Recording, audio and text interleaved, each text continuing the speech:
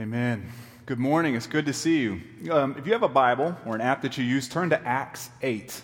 The book of Acts. We're going to be in chapter 8 as we continue this series. This is going to be a great passage. If you've been here for more than a month, you've heard me say the same thing I say every week. I say this every single time I preach. Because we're a text-driven church, I always say, turn to a certain place in your Bible. This is going to be the passage that shows us Jesus more clearly. Some of you could almost finish the sentence.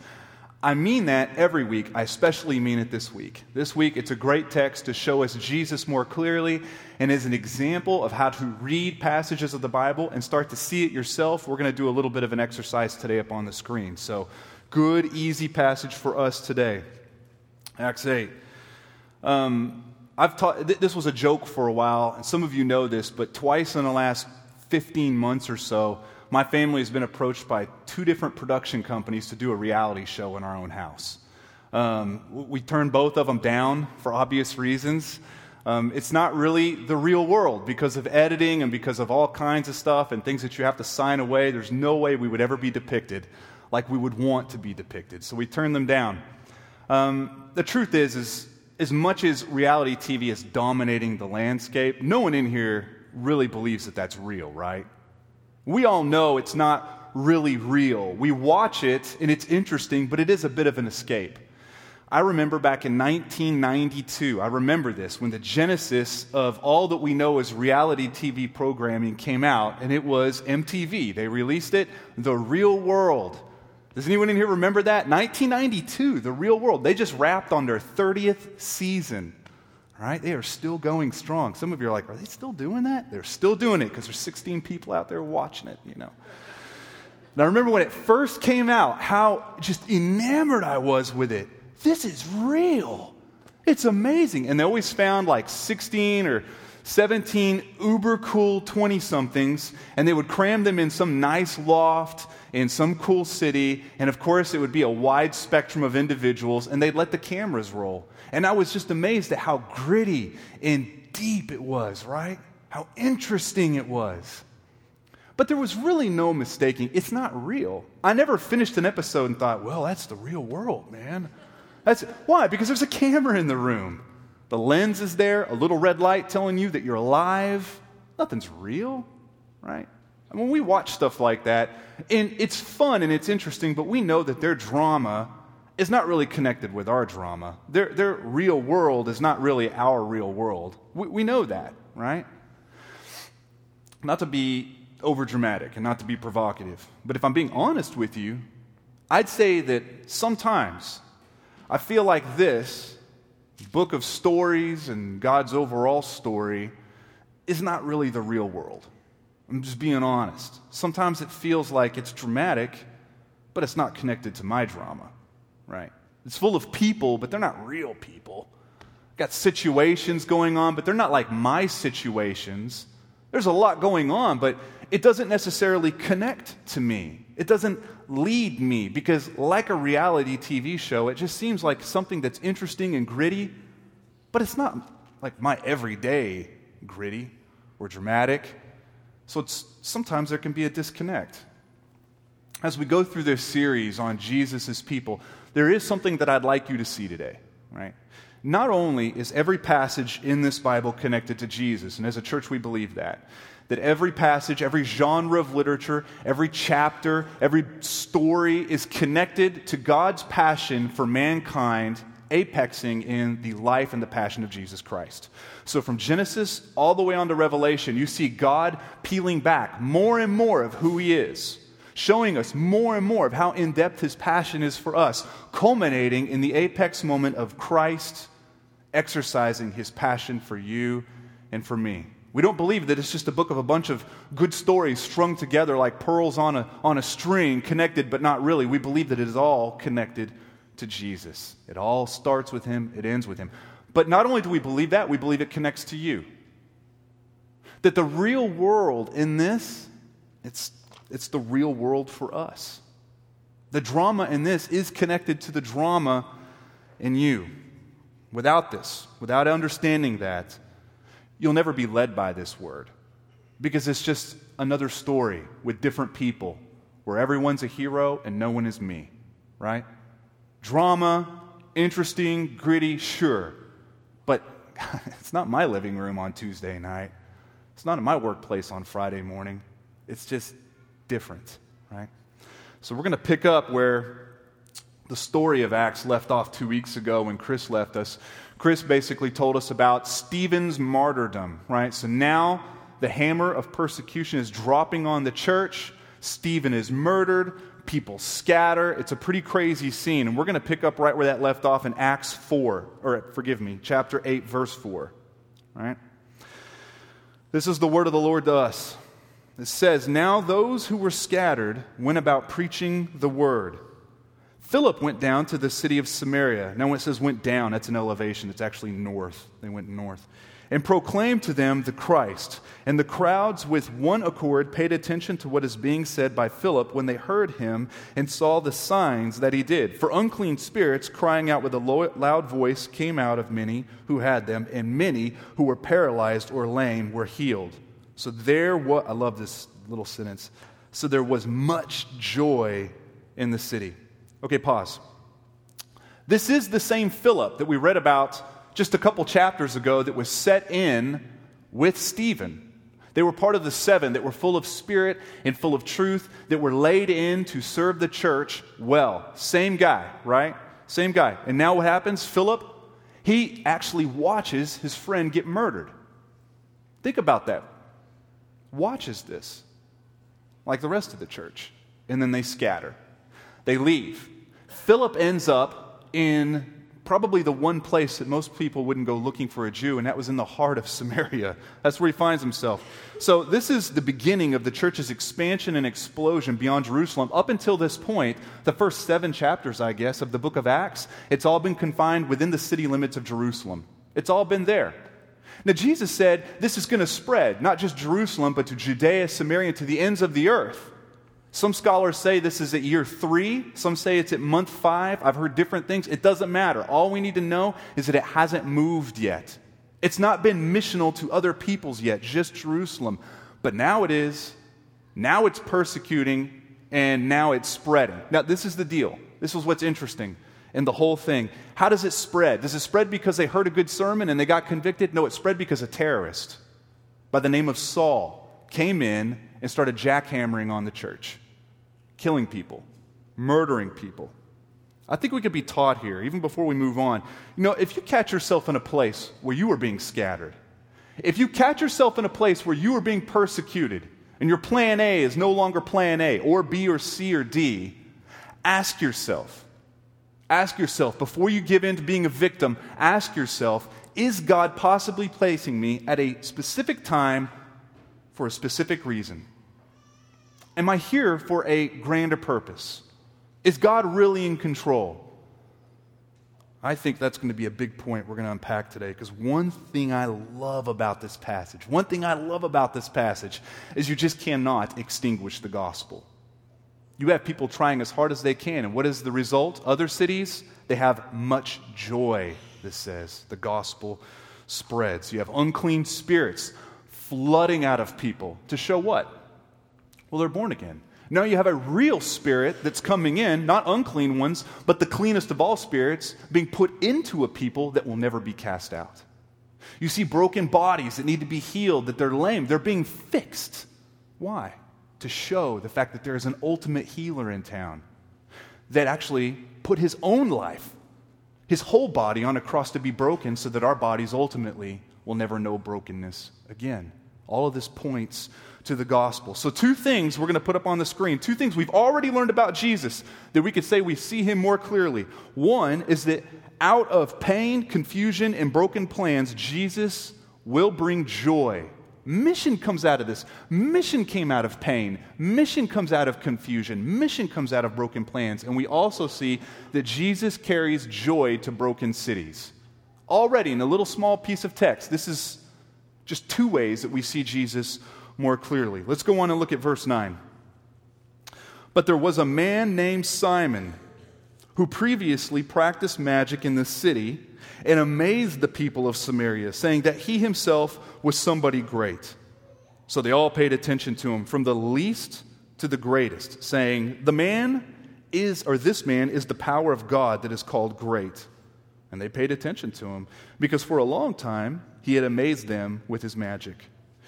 But when they believed Philip as he preached good news about the kingdom of God, in the name of Jesus Christ, they were baptized, both men and women. Even Simon himself believed. And after being baptized, he continued with Philip. And seeing signs and great miracles performed, he was amazed. Let's pause right there for a minute. Because this magic, think less David Blaine, right? Don't think fishing line and camera angles and eyeliner and out on the streets of some cool city, amazing people. This is sorcery, right? This is the bottom of the pagan pile. He is communing and speaking with demonic spirits, and enough is happening to where people are seeing on and watching something supernatural. People are being amazed. That's what's going on here. That's how wicked this guy is, right? But then he becomes a Christian. He becomes a Christian, which is really cool. What does it show us? One more thing we see about Jesus real clearly in this passage. Jesus loves to reach the totally wicked. Jesus loves to reach the totally wicked. And it shouldn't be news to us, because he came to earth to do that very thing. You might say, but I'm not a sorcerer. But we all have our thing. We are all totally wicked. He reaches a guy, changes a guy. That should be encouraging to you. It should be encouraging. We're going to move on. Verse 14. Now when the apostles at Jerusalem heard that Samaria had received the word of God, they sent them to Peter and John, who came down and prayed for them that they might receive the Holy Spirit. For he had not yet fallen on any of them, but they had only been baptized in the name of the Lord Jesus. Then they laid their hands on them and received the Holy Spirit. Okay? Now, this is what's going on. Not complicated, right? The apostles, as well as the church, started to hear about what was going on. Right? They heard about this just explosion of the gospel, but it would have been shocking to them because of where it was happening. If we were there, we would stop somebody as they were giving us the news of what God was doing in Samaria, and we would say, wait. I believe that God can do that, but the city's mixed up. That couldn't have been Samaria. It's not Samaria. And even though you might be excited about it, you'd be hesitant, right? And we're the same way. So what did they do? They sent people down to verify it. We would do that as well. Remember, the Jews and the Samaritans back then are not too different from the Jews and the Palestinians today. They'd rather throw rocks at each other than sit across a table from each other. Deep-seated generational hatred, pain, offense, confusion, disagreement, blood. That's what's going on. Deep-seated racism, deep-seated hate. It would be like if we got great news that ISIS was laying down its arms. They're putting down their guns. They're canceling all of their plans. They're submitting and giving all of their arms in to the UN. We would hear about that. And if they said, we're doing it because Jesus is now our hero and Jesus is now our king, all of us in this room would be excited. We would also be a little hesitant. We would want it what? Verified. We would want to make sure. So what would we do? We would look for verification. That's all that's going on here. They're sending people down there to make sure that this is what's going on. Now, once they did, Peter and John, they go down and they check it out, and what do they say? These guys are really Christians. God has really done something here. So what do? They lay hands on people, and they pray that God would send His Holy Spirit to do there what He had done not too long earlier before at Pentecost. In fact, this is called by many scholars the Samaritan Pentecost. And we're going to see a Gentilian one come up not too long from now. This was to seal the deal and show God's power to build His church, not just in Jerusalem, but across barriers. You see, right now, this is why this is important for you to know. Right now, this would have been very, very easy to see two churches pop up that maintain that rift. You would have a Samaritan church. They were already worshiping at their own temple. You'd have Jerusalem church come up. You'd have two different churches that maintain that blood feud. And God says, no. One Spirit, one baptism, one set of good news, one Jesus, one church. He irons two churches into one. I'm excited for that. This is good news for us because it teaches us yet another thing about Jesus. So as we keep stacking facts about Jesus in this passage, this one is that Jesus loves to glue enemies together into friends. Can we not see that very clearly? Jesus loves to glue enemies into friends. And again, we shouldn't be shocked by that because what has he done for us? We were saved when we were yet sinners, sorcerers, rebels, addicts, fiends, vandals, throwing rocks at him, not wanting to sit across the table from God. He rescues us and grafts us into his family, not just as friends, but his family. This is good news for us. Let's go ahead and move forward in verse 18. Got to move on. Now, when Simon saw that the Spirit was given through the laying on of the apostles' hands, he offered them money, saying, "Give me this power also, so that anyone on whom I lay my hands on may receive the Holy Spirit." But Peter said to him, may your silver perish with you, because you thought you could obtain the gift of God with money. It's always awkward hearing people get chewed out, isn't it? I'm even awkward reading this. It's not even happening in front of me. Verse 21, you have neither part nor lot in this matter, for your heart is not right before God. Repent, therefore, of this wickedness of yours, and pray to the Lord, that if possible, the intent of your heart may be forgiven you. For I see that you are in the gall of bitterness and in the bond of iniquity.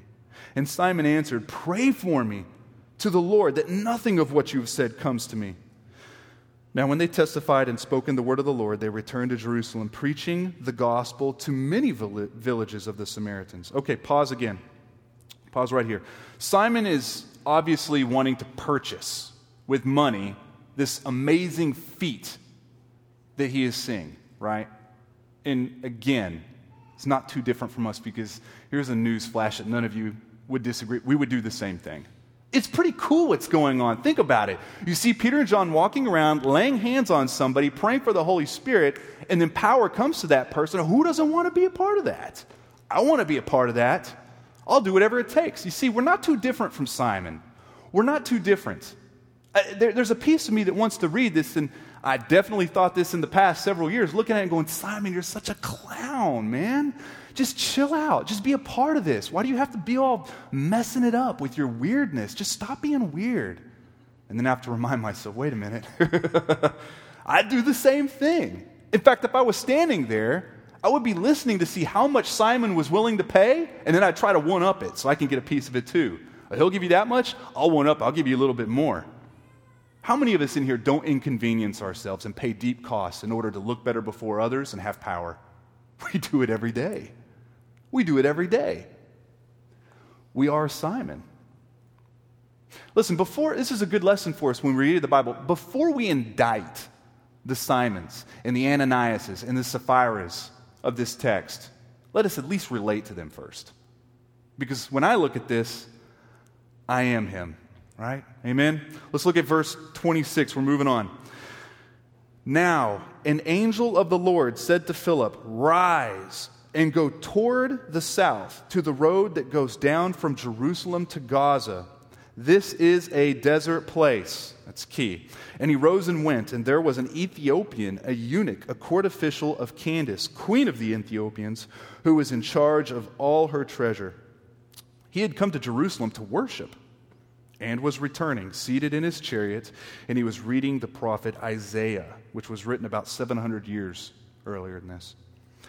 And the Spirit said to Philip, go over and join this chariot. So Philip ran to him and heard him reading Isaiah the prophet and asked, do you understand what you're reading? And he said, how can I, unless someone guides me? And he invited Philip to come and to sit with him. Okay, what I love about this passage is that you've got a guy who's relating to someone totally unlike him. These are two very, very different men. This guy was black, most likely. I mean, most likely like 99% chance he was black. He was wealthy, right? You've probably heard growing up that all of a sudden Philip is this distance runner and he was having to run alongside a chariot. Some of you have heard that, and so it was like a miracle that he could preach and do that. Most likely that wasn't the case. Think more covered wagon and less Ben-Hur on this, right? So it's kind of going along at a bumpy, more of a pedestrian rate where they could just kind of walk alongside and talk and relate to him. But he was rich. He was wealthy. His culture was different. His language was different. He was a eunuch. That's different, right?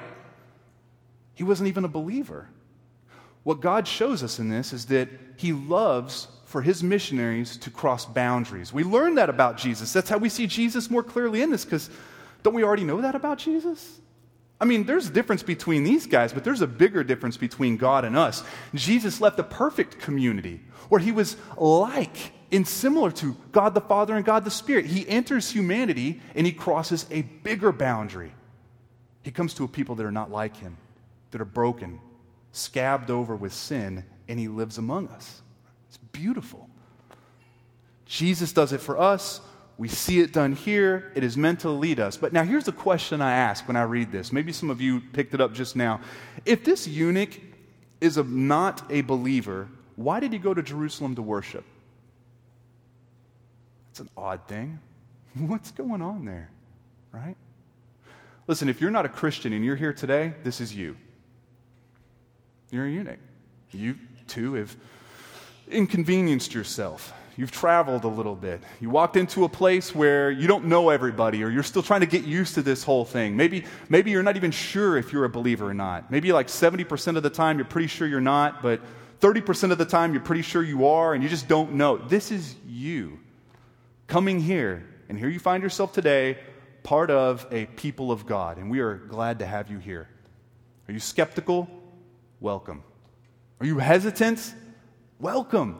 We're honored to have you here. And just like Philip, we would love to guide you in what the Bible says to show you Jesus more clearly. That's all that's going on right here. You know, there is a very helpful illustration, right, that I've used in my own life. I've used it with some of you. I might have even said it up here. There's no way I haven't said it at least once from the pulpit. Now, the thing is the illustration is based off a statistic that is total garbage, right? There's no way the statistic is real or useful, but the illustration behind it has really done a lot of work for me. And it is this, right? That every Christian, your average Christian, has had at least 14 contacts with a Christian person or group of people before they themselves became a Christian. 14. That's so stupid. How would you even know that? How would you even come about getting a number like that? How would they get 14, right? There's no way that statistic is good. I've tried to verify it. I've looked it up for years. I could never find it, right? Which means someone deleted it at some point because they knew it was garbage themselves, right? But this is the thing. There is a number, is there not? There's a number. We all have numbers. Some of you are 3,008. That's how many contacts you had. Some of you it was 2. Saul's about to fall off his pony. That's like 1. He like just skips the line, you know? 1 big contact with Jesus himself, and bam, he's a Christian. But there is a number. I think what this number stands for in my mind is I think it's just God softening our hearts to get used to the idea and then fall in love with who he is. Step 1, you hate God. And then you have contact with somebody, and that hate gives way. Instead of it being, I hate God, you become just indifferent. I don't even care about God loving me. The indifference over time, it gives way to skepticism. I don't know that I hate, I don't know that I don't care, I just doubt that God really exists. And then that skepticism gives way to curiosity. I wonder. And curiosity gives way to hesitation. Maybe it's true, but I'm not sure. Hesitation gives way to agreement. I think this might be true. Agreement gives way to conviction. I will die for this hero who has died for me. And what you see is a gradual softening of the heart. Now, some of you it was very fast. Some of you it was quite slower. I remember the contacts in my life. I remember seeing a coach do this thing. I remember seeing some neighbors do a thing. I remember reading a book. I remember seeing a roommate in college do some things. I remember having these contacts, and I don't know what the number was, but I did have a gradual softening of my heart. This eunuch was number 13 for him. He's right there. He's ripe. Right? Some of you today might be 13. Today could be a very good day for you. Very good day. This is great. What I want you to see, what I love about this passage, what I want you to see is there's great architecture, brilliant engineering to your story. Your story Not mistakes that you bumped into the people that you bumped into. Not mistakes that you saw the things that you saw. Not happenstance that your heart started to be softened more and more. There was great investment in intentionality by God himself. You know what's cool about this passage? What I love about this passage, I know I love a lot. What I love about this passage is that God switches scenery for us really fast in one verse. It goes from the thousands becoming Christians in Samaria to one person. And God doesn't spend any less energy reaching that eunuch than he does an entire city. What we see and how we see Jesus more clearly in this passage is Jesus does not just carry joy to broken cities, he carries joy to broken individuals, broken people. Can you imagine an angel coming to Philip and talking to him? I know what my heart would say. I would be like, well, listen, God, I'll do whatever because you're God and I'm not, and I get that. So eventually the answer is going to be, yes, I'll do this. But can we just be honest? I mean, you're seeing this, right? There's like thousands of people here becoming Christians. I mean, we're going to build a church. We got elders to set in. We've got widows to take care of. We've got to get a website up. We've got stuff to do. I've been integral in this so far. I might be one of the leaders, and you're asking me to leave? I mean, I will, but you see this, right? Okay, I'll go wherever you want me to go. Where do you want me to go? Wait, the desert? To Gaza? You know that's over 100 miles. There's like no one else. There's like no JV or anyone you can send out to do that. Why would you do that? What does God show us? Because he loves one person. It's the love of God, one person. He loves individuals, and many of you have a very difficult time seeing this. God, always the God of the many and never the God of me. Always the one who loves the populace, but never the one who loves me. Always the one who's excited about the big church, but not me. I hope you see God's heart for you. You need to hear that there was great investment in your story. Your story's not accidental. It's definitely not forgettable. Right? Of course you're a part of something bigger, right? But all of us who are in Christ had a unique moment on a chariot where God was after you. After you. Great intention behind the people that you had talked to, the things that you had read, the things that you had seen. All of it a part of God's beautiful architecture and brilliant engineering to rescue you. It's how good he is. It's how good he is to us. Another question I have. Why on earth would God take this one guy and move him over 100 miles to the desert? Why couldn't he find somebody else? Hey, why didn't he just send an angel? Let's pretend there was no one else. Why didn't he just send an angel? He's done that in the past. Read the Old Testament. He's always sending out angels to do that thing, to preach good news of God's will towards mankind. He did it then. Actually, he does it today. He does it today, right? Some of you have heard the stories of underground Muslim church planters. Right? I talked to a couple guys who sponsor some in the Mideast, and this is their story. I got out of a shower once, and Jesus is sitting there, preaches the gospel to me, gets saved, my whole family gets saved, and we started planting churches. Christian. That happens. The nation is shut off to all kinds of gospel intrusion. Jesus is like, well, whatever, I'll figure it out. I'll just go myself. And so he sends angels. Why didn't he do that here? He does it today. You know, I had this friend in college. I was thinking about this guy this morning. I had this friend in college that we took all the same classes, sat right next to each other. He was a few years older than me, but he knew me before I loved Jesus. So he saw me get saved, right? And so I start really working on him. He was a smart aleck, man. Always had an excuse, always had something real funny to say. Always, I could tell looking down his nose on me a little bit now. I mean, our relationship had changed a little bit, but he was still a cool guy. I was always working on him. And I pretty much started to give up. Then the very last class I ever took with him, like our second senior year, I had like 2 or 3 senior years. My second senior year, I walk into class right after summer break. He's sitting on the front row. I go up, I sit down next to him, and I'm like, hey, bro, high-fiving. How was your summer, I said. And he goes, forget about the summer. Listen, I got saved. Jesus showed up to me in a dream. In a dream. I woke up in sweats. I got on my face and I begged God to rescue me. The next morning, I took my family to church. It wasn't even Sunday. I didn't even care. We're talking to a pastor. Now my whole family loves Jesus. And, man, I just wanted to let you know, Luke. Now, here's what's going on in my heart as I hear this story. Part of me, I'm like, yeah. Part of me thought, is that valid? Is that like legit? I mean, if it happens in a dream, what are the rules on that? There's got to be some rule on that, you know? I don't know about it. I was like half a year old in the Lord myself, right? And then there was a piece of me that thought, how come I'm not getting any credit for this, man? You ain't thank me. I'm the one that's preaching the gospel to you all the time. I don't get any commission or a backslap or nothing.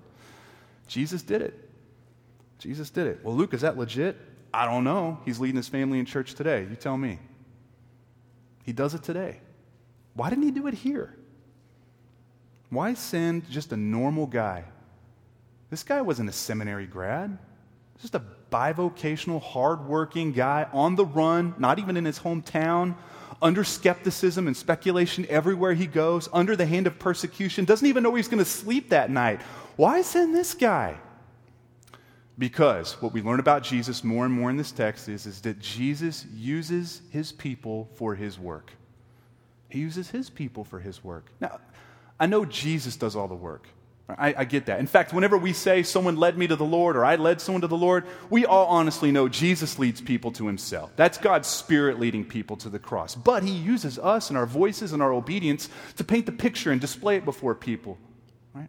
He does that. He uses his people. I love this.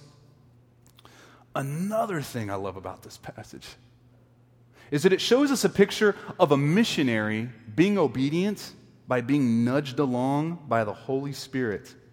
Right? Here's another thing we struggle with.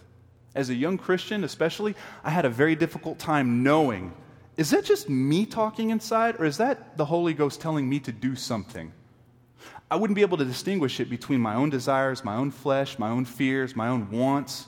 And so it would kind of paralyze me. God, is that you? Some of you have said that. God, is that you? I don't know.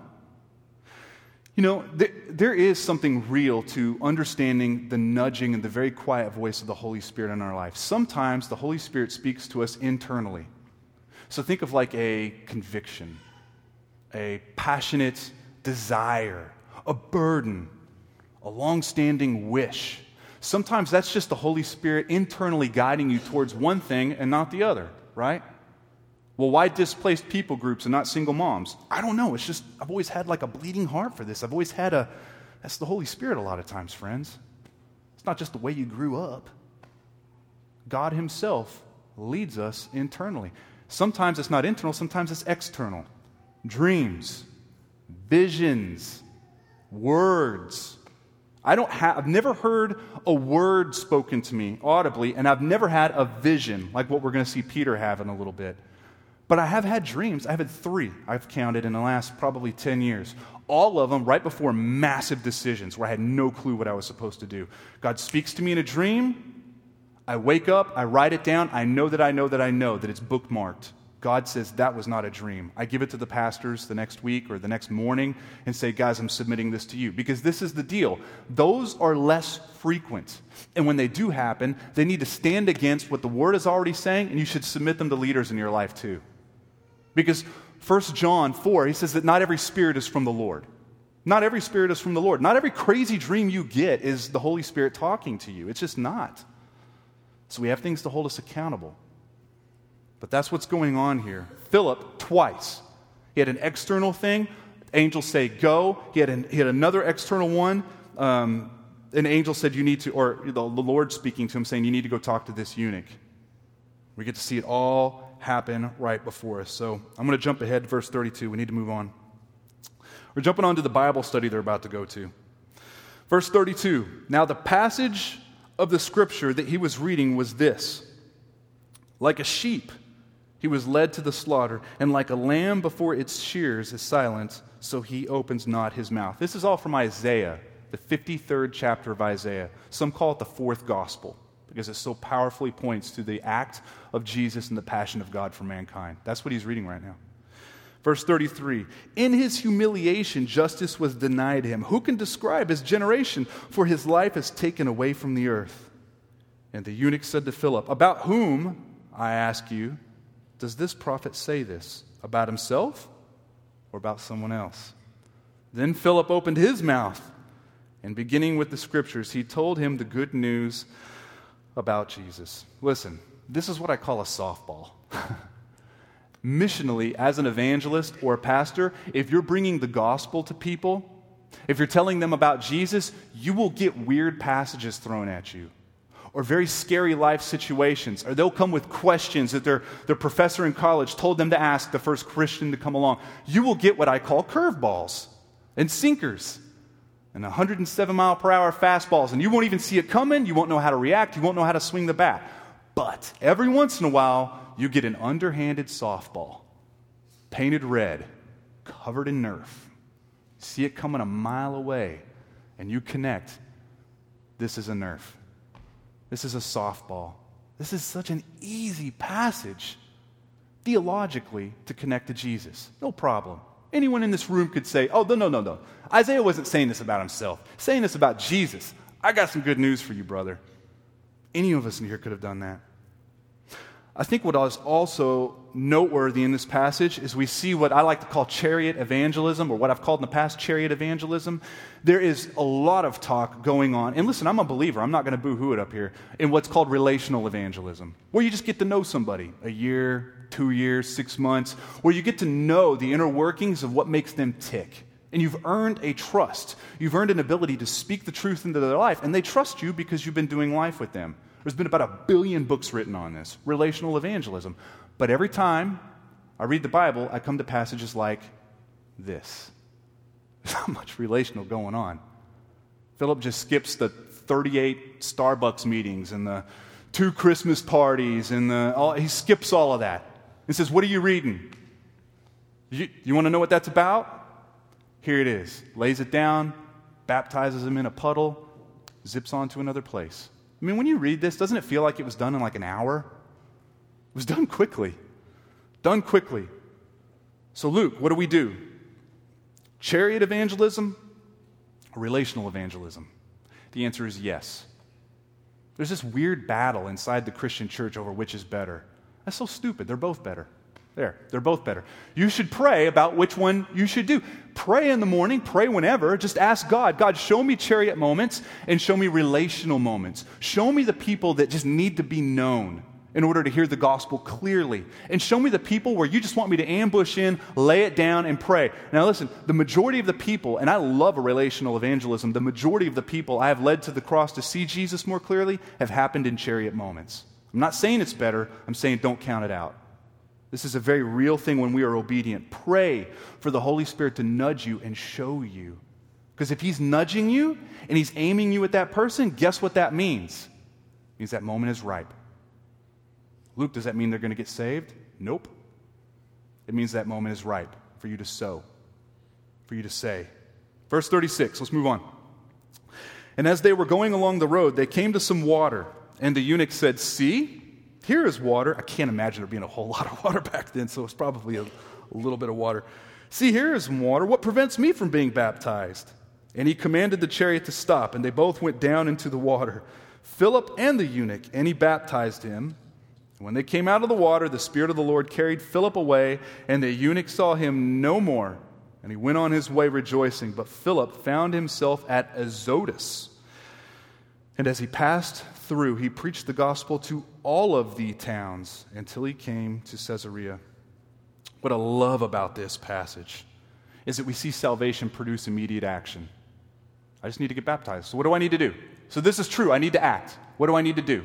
Right? I guess I need to break up with my girlfriend. I guess I need to move out. I need to quit abusing alcohol. I need to quit abusing my wallet, my calendar, my friends. I need to do stuff. What do I need to do?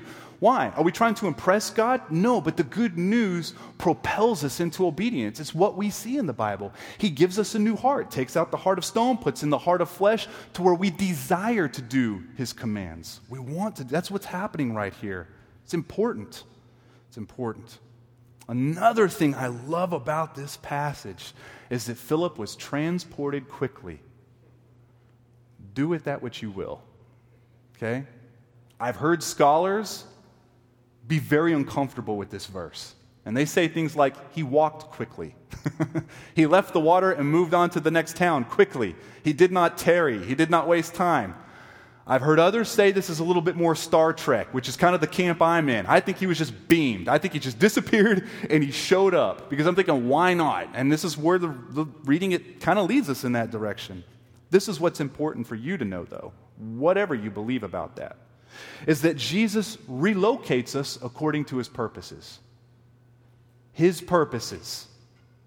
Have you noticed a pattern about Philip's life so far, just in a little bit of a chapter? He's not getting to finish very much, is he? He's in Jerusalem, getting things started, moves on to Samaria, picks another fight, gets some things started, moved on to Gaza Desert, starts a little bit of a fight, translocated to Azotus, starts a little bit, moves on to the next town, all the way up the coast to Caesarea. He's starting a lot. He's not getting to see a lot mature, though. He's picking a lot of fights. He's not getting to finish. He's sowing a lot of seeds. Some of you know what this feels like. Have you sowed a bunch of seed to not see the maturity of what's going on? Sowing seed feels a lot like failure, doesn't it? It feels like failure because we don't really get to see what's going on. We just sow it, or we're watering. But when we don't see God get the growth and see maturity come out of that, it can feel a lot like we're just failing. Let this be an encouragement to you. So many eunuchs out there, folks. So many Samaritans. So many magicians and sorcerers. You will be called to sow seeds. And you won't even know until one day we're collected before one table, taking one communion, and you will see that person. And you were number 6 on their scale of 1 to 14. You were number 1. You were number 2. And God used you. You were part of their brilliant plan. I love this. You might find yourself starting a lot. I hope you've seen in this. This is living as Jesus' people. Their real world is our real world. Their drama is our drama. I mean, I read this and I think, our real world is Jesus' people. We're extending a gospel to others around us. We're spreading Jesus' fame. But guess when we're doing that? When we have chronic migraines, when we're not getting any sleep, when the kids, yet again, are going through another phase in life, when the brakes are squealing and we can't afford to replace them, when our boss is squealing and we can't find another job, whenever things are not working out and your plan A is long gone, plan B long gone, you're on plan K and you're pretty sure that's tanking too, that is when joy comes to cities. That is when we spread God's message. That is when we are vocal. That is when we are obedient. Philip's real world is our real world. We're directly connected to this. Unsettled. None of our plans working. Thinking you're going to live in Jerusalem and you end up in Samaria. Thinking you're going to end up in Samaria then, and then you're in the desert. That's what it feels like for a lot of us, right? Our real world as Jesus' people, just like his, shows us relating to people we have nothing in common with. Nothing. How many eunuchs are in your life right now where you look across the table and you're like, I have nothing in common with you, brother, and I'm not seminary trained, right? As Jesus' people, we live lives where we're called to relate. Some are long-standing relationships and some are short. And like Philip, we'll see some die. We will see some pass away. As he lost his friend Stephen, I've seen people that I've served with out on the mission field, they're dead now. It's all part of the picture. This happens. Our real world, just like their real world back then, our real world today as Jesus' people shows us making hard executive decisions based on nothing more than a nudge from the Holy Spirit. Their drama is our drama. We're not disconnected from this book. It is a direct line to us. Let it lead you. Let this lead you. Here's the lie. I'm about to be done. Here's the lie we tell in our minds. This is what I've been building for this whole time. The lie is this: Luke, I can't be on mission and I can't bring joy to others because my situation stinks. If my situation changed, then I could be obedient, then I could be joyful, then I could be missional. But that day is not today. Today, Luke, today I feel too dirty, too hectic, too not put together, too much out of time, too distracted, too lonely, too scattered, too scared, too fearful, too many headaches, too much going on, too much marital discord. I cannot do this. That's a thing that we do, Luke, whenever we're in times of peace. That's not a time of war thing, and right now I'm in a war. That's why I love this passage, this Bible study that they had, this little Ethiopian Bible study they had. Look at this. Let's go back to what Isaiah says. This is 700 years before this happened. Like a sheep, God tells Isaiah, like a sheep, he was led to the slaughter, and like a lamb before its shears is silent, so he opens not his mouth. In his humiliation, justice was denied him. Who can describe his generation? For his life is taken away from the earth. I don't think this is a random passage. This is not a random passage. Right? Yes, it's a softball theologically. It was going to be difficult for him emotionally. I can see him really struggling to dissect and show Jesus in this. I think I would if I was in his shoes. Philip's friend Stephen, he was led to the slaughter like a lamb. Philip saw it. He's probably scared it was going to happen to him any day. Justice was denied his buddy. Justice was being denied him. He was being scattered. He wasn't around friends and family. He's cities away. He's reading this and is probably tempted, as you and I would be, to say, why is this happening? God, this isn't a time for mission. This is a time for licking wounds. This is a time for patching up. It's not a time for being offensive. It's a time to be on my heels. It's not a time to be on my toes. But he was one of Jesus' people, just like us. His drama, just like our drama. And I know he said inside of himself, probably said out loud, the same thing I have to tell myself, the same thing I'm trying to lead you to say, which is, my situation does not determine my obedience, and my situation does not determine my joy. When we bump into people, and some of you know, all of you should know this, whenever you bump into people that are misbehaving, they're not obeying, don't they often blame it on their circumstance and their situation? Right? Luke, I would be tithing. I would be giving to the church. I would be, but my situation. I would not be shacking up, but my situation. Well, I get it. It's wrong to get drunk. It's wrong to smoke just a ton of pot. I get that. But look at my situation. I know I'm doing fill in the blank, but look at my situation. So our situation drives our behavior. Right? Instead of the God of all situations. Not only that, but even our joy. How do you expect me to be joyful? Do you not see the war I'm in, the situation that I'm in? What you end up with is a Christian that says everything is dictated by my situation. I'm a victim. What I love about this Isaiah passage is this. Isaiah shows us that in the worst of all situations, take all the situations that have ever happened in human history, the very worst one ever, Jesus did out of joy, the joy set before him, and out of obedience to his Father. Never has Jesus Christ been as missional as he was in the worst of all situations. That's what we see in this. The worst of all situations. And he was deeply passionate, deeply obedient, joyful. He's showing us. This is the height of mission. His life was taken from the earth, but his life was not taken from him. His life was wiped off the earth, but it wasn't taken away from him. How do we know that? Because God is in control. The tomb was empty. That's how we know. God never lost control, right? God is in control. What does that mean for you and me? If God is in control of the worst situation ever, right, then what about your issue and your situation? We all have Sauls persecuting us, whether it's a thing or a time or a place or a sickness or something. Something is bullying us around. Everyone in here is being bullied by something. A situation that we point out and say, that's why I'm not being obedient. That's why I'm not being joyful. That's why I'm not being missional. That's why I'm not being evangelistic. That's why I'm not loving my neighbor. It's because of my situation. God is in control, though. He shows us. Sauls don't intimidate him. Bloody crosses don't either. Right? Look at your life. Where are you? What boulder is just too big to lift? What is it for you? Where is God not in control? Right? Look at the tomb. Look how empty it is. You know, these things that tell you that you can't be, a servant of God? These things that tell you that you can't be joyful and can't be obedient, they're lying. They're just liars. It's a lie. Show them the empty tomb. Ask yourself, what people are around you? Who are the Samaritans around you? Those who are very different. Those who you might have had a racial discord with in the past, or pain or hurt. Who are the magicians around you?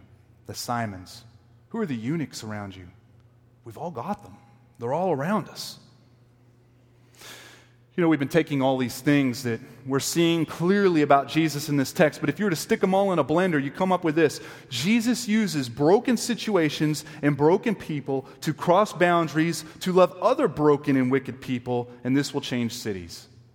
That's what we end up with. Jesus uses broken situations and broken people to cross boundaries, to love other broken and wicked people, and this changes cities. Jesus pops out of this passage.